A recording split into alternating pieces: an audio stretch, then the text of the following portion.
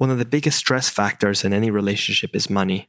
It is often cited as the most common reason why couples fight. Money shortfalls can cause resentment in both members of the relationship. But it doesn't have to be this way. There are solutions. Today we're talking about a banking credit card structure for couples.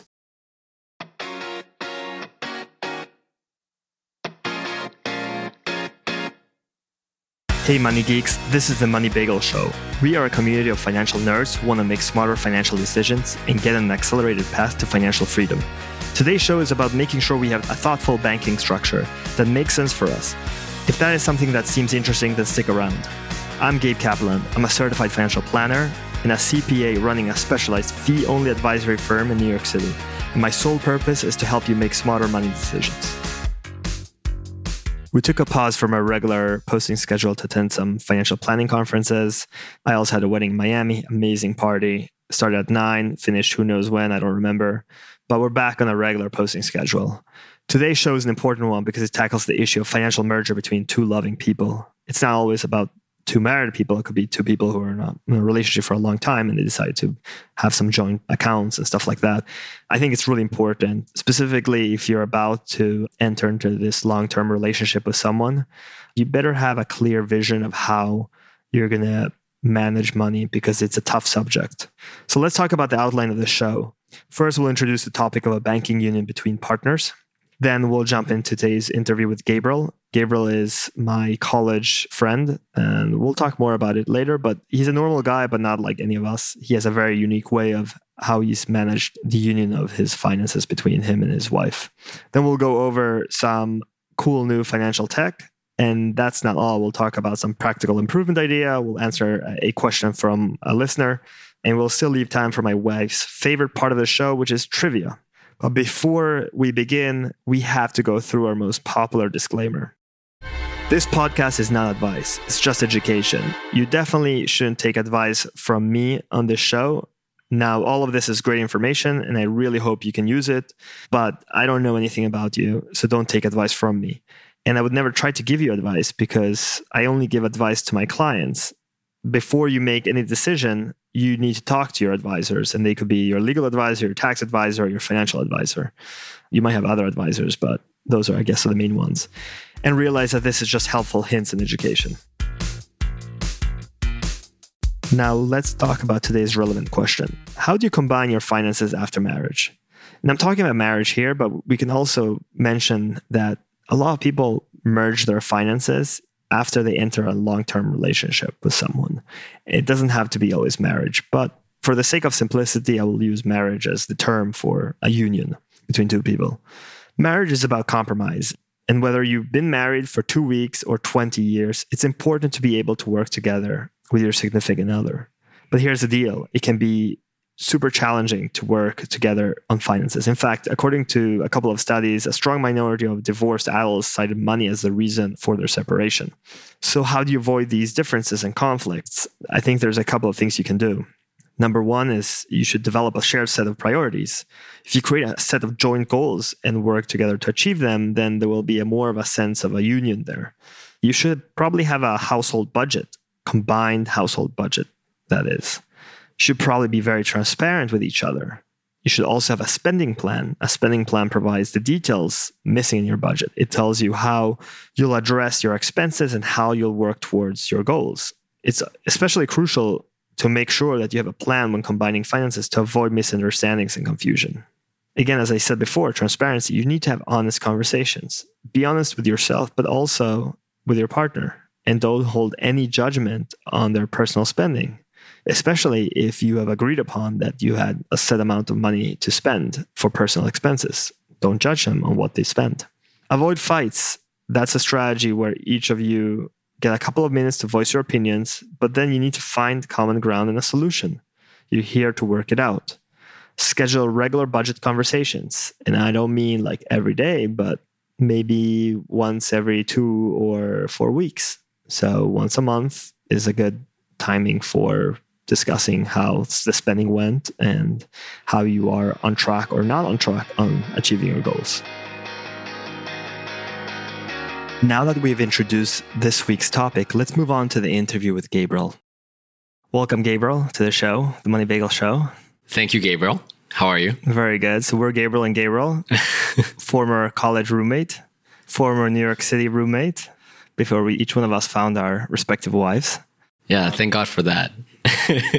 So tell us a little bit about yourself, who you are, what you do, what's going on in your life, and the topic of today, which is how to structure your banking and credit card accounts. Sure. So high level, I'm a 36-year-old professional living in New York City, married for the past 2 years, have a son who's about to turn 1. I work as a director of sales engineering at a technology company here in the city. My whole career, I've had a lot of different jobs in technology, in a lot of different applications, mostly related to software that we sell to different businesses. So engineering is your background. Yes, much like yours originally. After we graduated from college, we kind of went in different directions. But yes, I kind of stuck to the technology side. Very good. So you're married, you have a kid. How old is Isaac? He is 11 months old, just a few weeks away from the first birthday, and I really can't believe it. You know, Gabe, first of all, happy birthday. Thank you. So today is my birthday. We're recording on September 25th. Yeah, and obviously your listeners will catch on the fact that we lived together for a few years. We're both named Gabriel. We both very recently turned 36, you today and I 6 days ago. We both had children pretty much around the same time. You got married a little bit earlier than I did. Other than that, pretty similar paths in life. So today we're discussing the way how to structure someone's banking account. And I think it's actually a really important topic, especially for those people who are getting married. They face some questions here, like how do you join a banking structure living in a married life? I think we were talking pre-recording here about what is the right structure. And I think there's tremendous variance of there's a lot of different models that you can follow. For my example, I have a structure where both of our incomes go into a joint account. We have 2 separate credit cards. We both spend from that credit card our personal amount, and we have more or less like a joint credit card, which is technically under my name, but that's where the kind of the joint expenses go. But that's me. I guess when I look at my parents, they have everything is joint. There's no separate credit cards. There's one credit card and then a dependent. I think there's complete transparency of the income. Granted, my father works. My mother really never worked.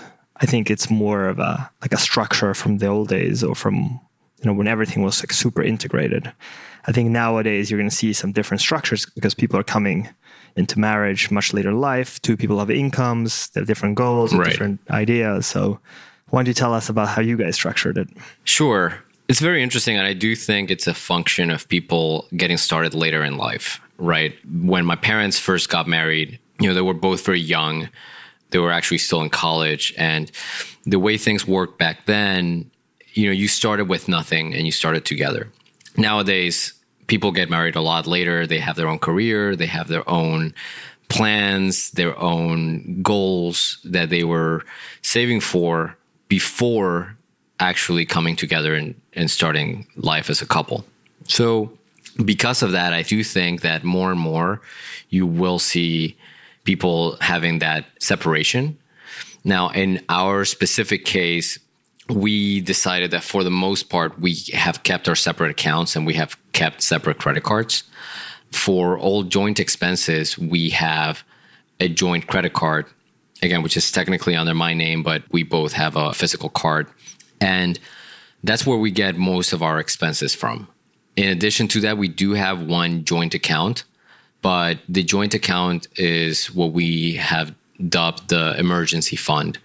We really shouldn't touch it for any reason, barring major sickness or any other type of catastrophe, which thankfully we haven't had to do. And, we hope to never have it come to that. But, we wanted to have that be a joint account because obviously in the case of an extreme emergency where both of us would be able to access it without needing to clear it with the other person. That sounds a little bit complex. So my first question here is first of all, I have a lot of questions, but the first one is, how do you split the expenses that are joint? I mean, I'm sure in some cases, both people earn the same amount, but if you earn different amounts, substantially different amounts. Yeah, no, that's a good question. And the way we have managed it, and this is quite frankly, it started before we got married. So we moved in together a little bit before we got engaged. And at the time, of course, we didn't have any type of joint accounts or anything. And the way we started just managing our joint expenses, which at the time were, very few, was through a spreadsheet that I created. So I created a spreadsheet on Google Sheets and applied some math into it. The spreadsheet now is several years old, and it has a different tab for every month. So if you wanted to review all of our financial history, it's all there. But essentially, the way we managed it is by sharing all expenses in proportion to our income. We split the expenses for each month based on the cumulative percentage of the income that we have had for the year up to that month. So let me give you an example. Let's say, for example, just to keep the numbers simple. So let's say that on a monthly salary basis, I make twice as much as my wife. So it's now January, and we have spent, let's say, just to throw a number out there, $1,000 in our joint expenses. So we basically will divide that in 3. She will pay 1/3 and I will pay 2/3 to keep it in line. Let's say it's now February. So in the second month, and this is actually the way it works for me, I happen to get a bonus for my job that usually gets paid around February for the results from the previous year. So that month, my income might be a lot higher. So what we do is we add up all the expenses from January and February, as well as both incomes for January and February, and we will do the division again based on what percentage each one of us has made. So it's essentially a true up. Yeah, it's a true up every month to make sure that by the end of the year, when it comes to December, we have each contributed the same percentage of our income pre-tax to the overall joint expenses. Got it. Sounds a little bit complex to me from a guy who really has joint. But I'm an engineer, you see, so this is how I think. I always try to come up with a complex system to solve a simple problem. It is a little bit complex, but it works. It works for you. It works for us, and we put in, I think, some effort up front creating the spreadsheet, and now it's just a matter of entering the amounts every month, and the amounts will be fairly reduced. Like I said, most of the joint expenses come out of the joint credit card. There are some exceptions to that. So for example, rent will be paid by my wife every month. And then at the end of each month, we'll just enter all the numbers, we'll true up, and we'll PayPal each other. If she paid rent, then she paid more than her. Usually, yeah. How does that work? Yeah, usually. So usually she will end up paying. She gets a refund every month. Yeah, usually she gets a big refund every month. And, it's just worked out that way, the way we set up our accounts. I used to pay rent before, but after we moved the last time, we kind of shifted that around just to try something different because, I make more money in this relationship. For now. For now, yes, for sure. And sadly, that's still the case in most cases. I mean, men still do, for the most part, earn more. In our case, I get more coming into my account each month. I also tend to have, I think, fewer expenses of my own. Honestly, I'm just a very frugal guy. I know that from college and post-college. I barely buy any clothes for myself. So it felt a little bit weird to me to have my wife PayPal me at the end of each month. There's a psychological aspect to it where I feel like in me doing that, it's like kind of acknowledging the fact that at the end of each month, it feels like when we true up, she gets a little bit more, and it just makes things easier. Hurts your manlyhood, essentially. It's a psychological thing. The other question I had, which I think is an important one, is how do you deal with investments, savings, long-term goals? Is it also a proportion of income? You fund those goals in a proportion of income? How does it work? Yeah, it's funny because for savings, I think we view savings, long-term savings a little bit differently. It's not a proportion of income, it's a proportion of assets, if you will. I see a puzzled look in your face. So in addition to the monthly expenses, the spreadsheet also has a tab where we keep track of all of our assets as they accumulate over time. While we have our joint expenses, we also have our separate expenses, which because we manage those through our separate accounts and separate credit cards, we really have no visibility on that. Yeah. So periodically, we will update our asset tab to make sure that we are in line with our goals in terms of savings and things like that. And so if you're saving for a down payment, just walk me through the mechanics of like how it works. On the spreadsheet, we have allocated money for a fund for a down payment, for example. Yeah. So if, and this again, just to throw numbers out there, I don't have the numbers off the top of my head for my specific case, but let's say I have $70,000 and my wife has $30,000. If we had to allocate $50,000 for a home, I would do 70% of that, and she would do 30% of that. Oh, I see. So it's dependent on. Okay, got it. Yeah. So it's an equal allocation based on the assets that we've been able to save. Got it. And again, that's just also recognizing the fact that we might have throughout our previous lives been able to save more or less for a variety of reasons. So we're contributing an equal amount proportional to what we were able to save before and what we're able to save even today. But if the down payment is $100,000, are you going to put in 70 and 30? So if it comes time to actually disburse or total amount of savings, yes. Yeah. When it comes time to write a check, one of us will write a check and we'll true up just like we do every month. Got it. But we'll do that based on assets because it's a big expense. It kind of falls outside of the kind of month-to-month expenses, if you will. Again, I understand it's a very maybe over-engineered solution. But it works for you. It works for us. Is there a reason to do that and not like, I just gave up and said, whatever I have is my wife's and whatever she has is hers also? The biggest reason is the fact that this is kind of my own approach to it. I want to make sure that, recognizing that I would be contributing more into our joint expenses, I never wanted to fall into a situation where I feel like my wife needs to ask permission or somehow justify certain expenses that she might have that I may disagree with. So I wanted to make sure that she had the space to actually make those decisions by herself without having to consult me or without having to check with me. And the fact that we keep our separate accounts allows her to do that without me even having to think about it. That's an interesting point of view there. I think that makes total sense. I've seen cases where that can create arguments between people, right? Why do you spend this much on this? Why do you spend that much on that? Yeah. So we kind of bypass that. It'd still be a discussion that we have for the joint expenses, but never for our own personal expenses. So if she wants to treat herself with her own money to something that I may not agree with, it just avoids that conversation. You make a good point there. And I think it's something that should be considered when people join their accounts or join in marriage. There was another way of doing things, which we'll get to that later. So we talked about goals. We talked about brokerage, like broker accounts. We talked about the reconciliation, which is like the true up and how you guys split expenses, and credit cards and banking structure. And I want to say something about the brokerage accounts in particular, because I think there's another aspect that goes into that, which is what are we investing on? You mean what are you investing in and what kind of investments? Or what kind of investments or the investment decisions? Yeah. What percentage goes to what and all of that. And if we have slightly separate approaches, you have two ways to go about it. Either one person manages it, which is great. If, one person kind of feels that they have the capacity or the skill to do that and the other person yields, is fine.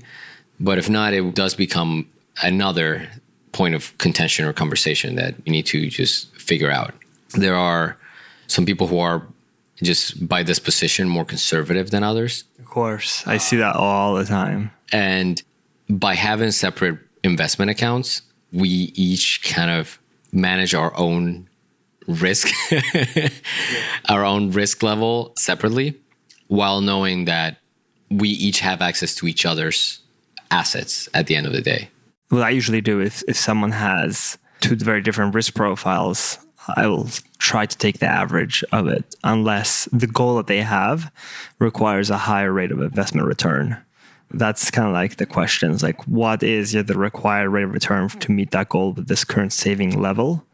And if that rate of return is between, let's say, 6 and 7%, and like both people are above the 7% of risk tolerance, then I'll just use the average. But if someone is at 4% and the other one is at 8, well, to meet that goal, you need between 6 and 7% rate of return. We're going to have to do at least 6, and in some cases up to 7. Yeah. Right now we manage that separately, completely. And, we basically live with that. We just keep track of it periodically to know where we stand. And if one account is growing quicker than the other. Who's more risk averse? My wife is more risk averse. I'm a cowboy. Yeah. But if one account grows more quickly than the other, all that means is that it will be a higher percentage of assets. So that account will have to contribute more to whatever large joint expense we have to deal with. In the end, the way I think about it is like it all comes down to the same amount, because I think a lot of it has to do with psychological management of, of things. No, and I'm sure you encounter that a lot, with your clients, that financial planning is a lot of managing emotions and managing risk and things like that are very psychological at the end of it. Yeah. A lot of the financial planning is psychological. It's trying to adapt I would say it's adapting someone's, psychological constraints to the plan itself. But that's life, and that's what makes it exciting and challenging, trying to find solutions that are out of the box. It's worth noting, you remember Brett Latcher? He's on episode 4. We were talking also outside of the recording about banking structure. The way he has it, and I'm speaking out of memory now, so I could get it wrong, but the way he has it is that everything comes into a joint account, their income, and then they have, split streams of allowances. They each get equal allowances into their own banking account, so they can save. If they don't spend that allowance, they can save it up for something special. And then, the joint expenses are from the joint account, and each one has their own spending from their separate accounts.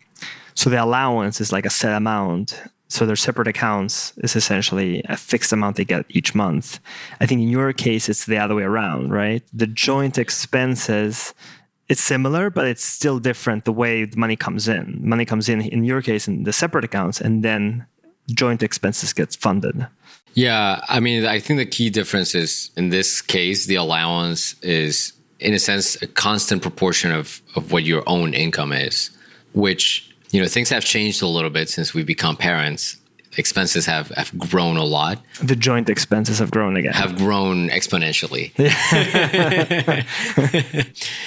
Isaac's and the little baby's expenses have become a greater proportion of the total expenses. It's become quite significant.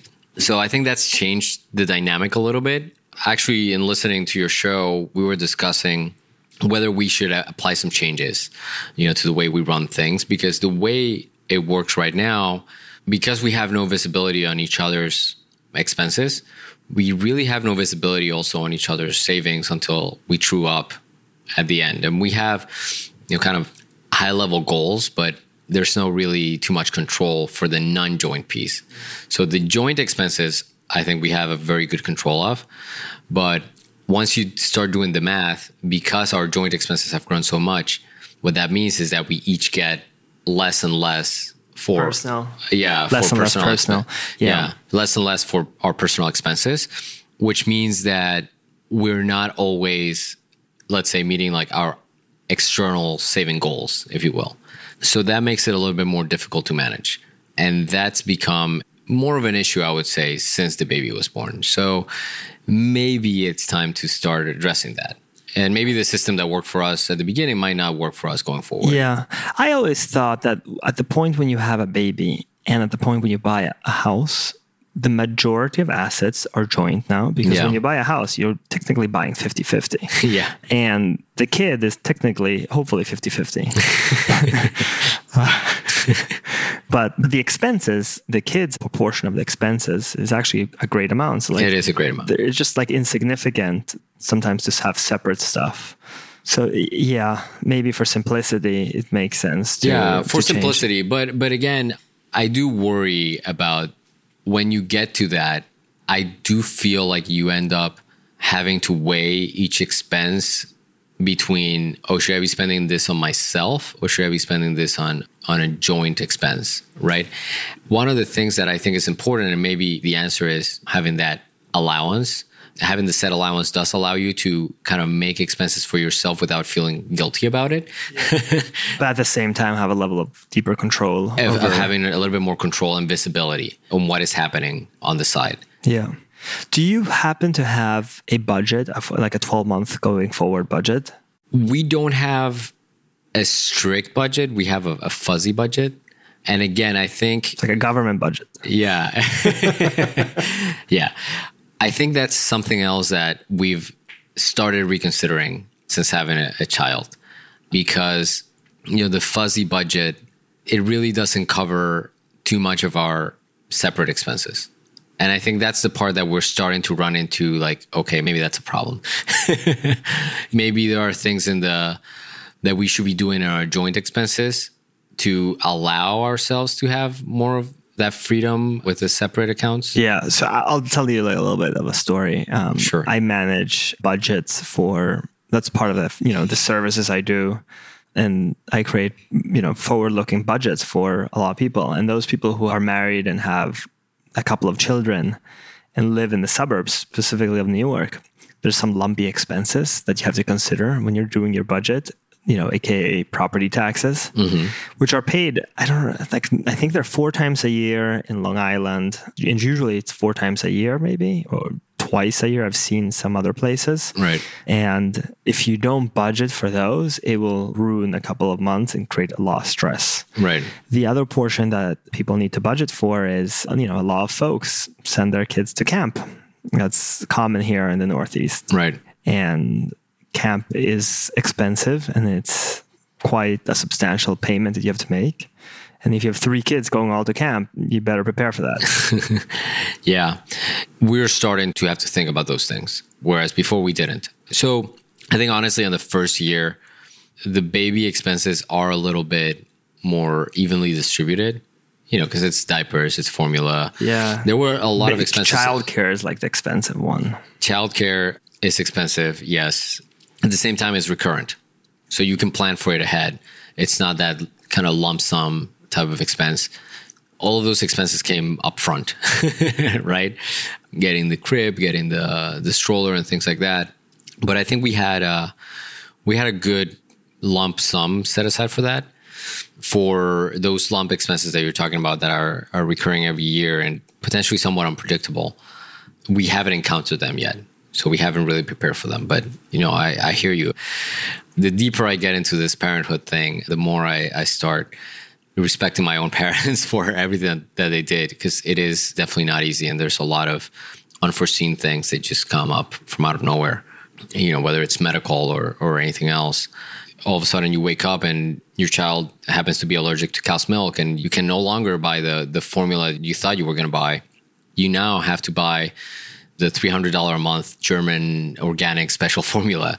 And, these things just happen and there's no way to deal with them unless you have Thank God for solids, right? Yeah. Thank God for solids. Yes. I think that's only a joke that a parent can understand.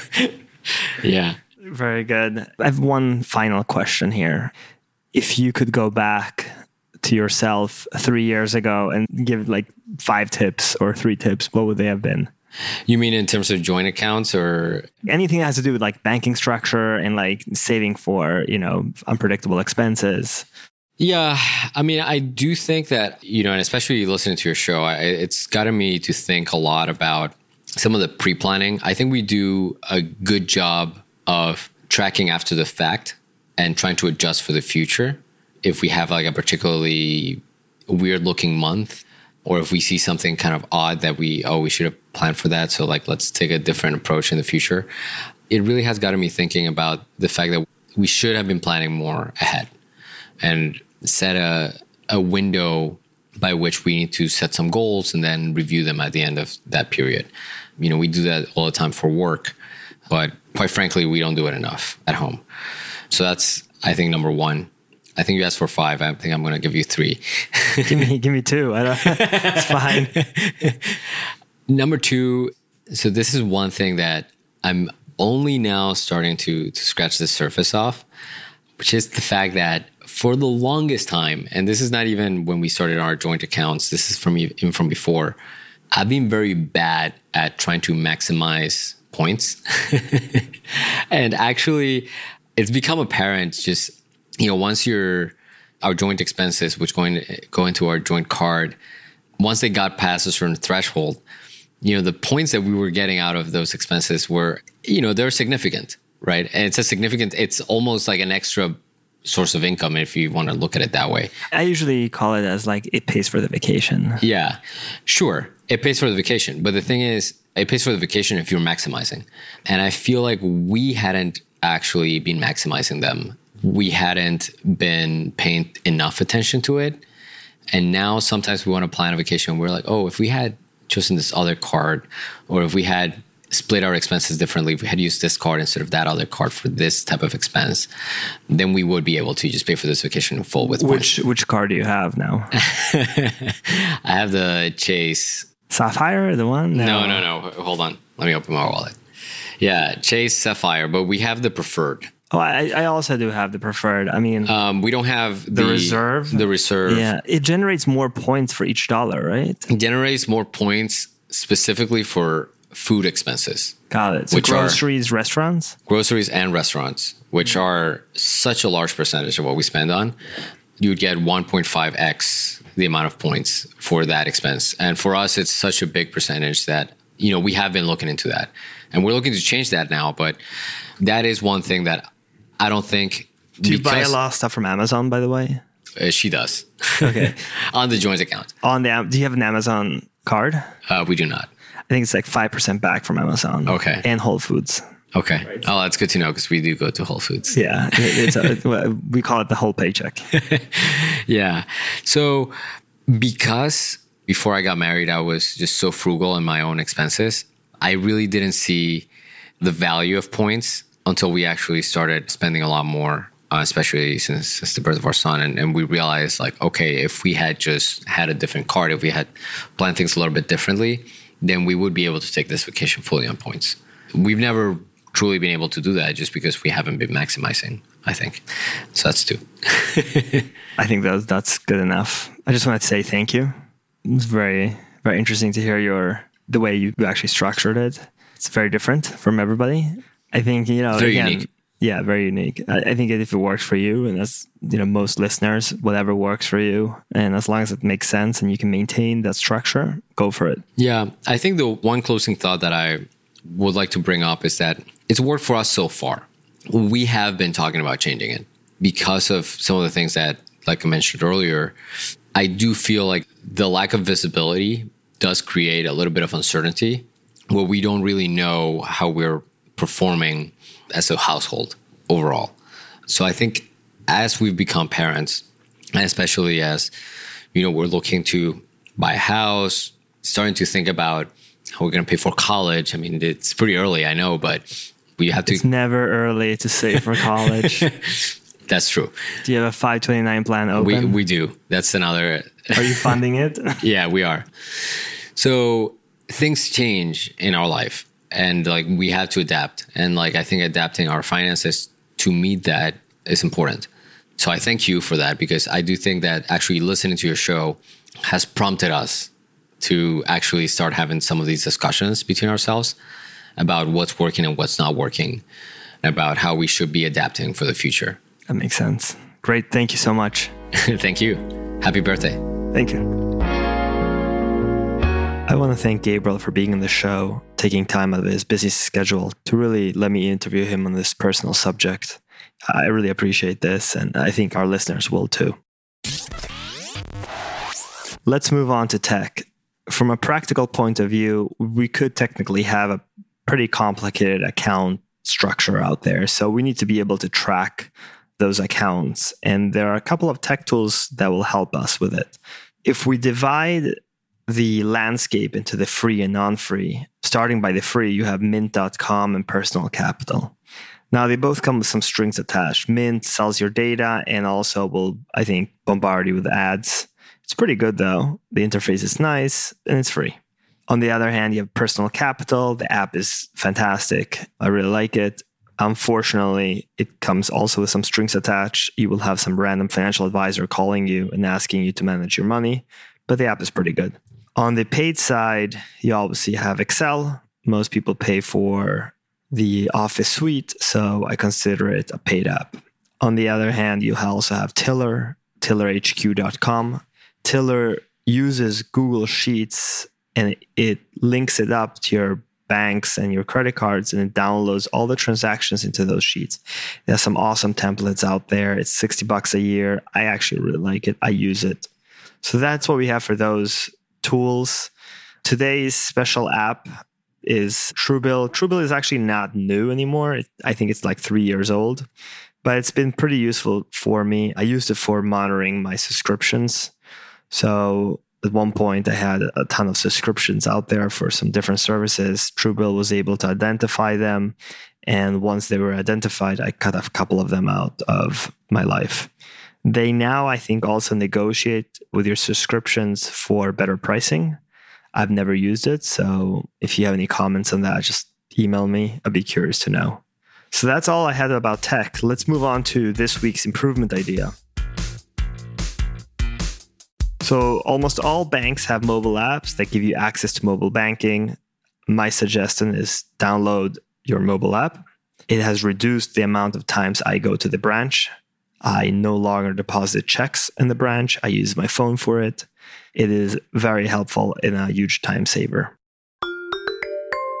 Let's move on to the mailbag segment. This is where we answer questions from the audience.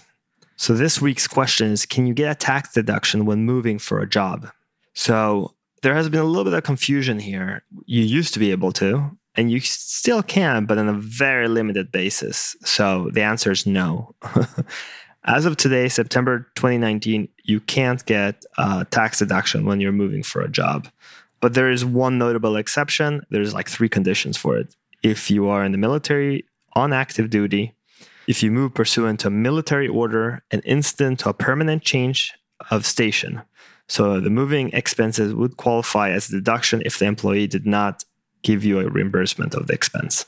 So that is it. You have to be in the military. It has to be pursuant to a military order, and you didn't get the expenses reimbursed. So let's move on to my wife's favorite part of the show, which is trivia. So how does this work? Go to moneybagel.com/trivia and answer this episode 5, the following questions. And they are, who was the first US president to be impeached? Yes, we're all talking about impeachment now. So I thought this would be relevant. The second question is, what was the first city to reach a population of 1 million? Some history. Not sure if everybody knows about it, but... And then, according to Greek mythology, who was the first woman on Earth? In our next episode, we'll talk about the ABCs of investing. We'll essentially start with a general framework that touches upon risk and return, diversification, dollar cost averaging, compound interest, the importance of time in the market, keeping expenses low, asset allocation, not following the crowd, margin of safety. There's a ton to cover, and I highly suggest that you listen to the next episode. In fact, I think you should subscribe now to make sure you get the next episode. So did you like this episode of the Money Bagel Show? Would love if you could share it with your friends, or even better, subscribe, rate, and leave a review. It's very much appreciated. Thank you. All matters discussed during the show are for informational purposes only. Opinions voiced in this material are for general information only and are not intended to provide specific advice or recommendations for any individual. Each individual situation may vary, and the opinions expressed here may not apply to everyone. Materials presented are believed to be from reliable sources, and no representation can be made as to its accuracy. All performance references are historical, and there's no guarantee of future results. All indices are unmanaged and may not be invested directly. Gabriel Kaplan or the Money Bagel Show are not affiliated or endorsed by any firm or governmental agency.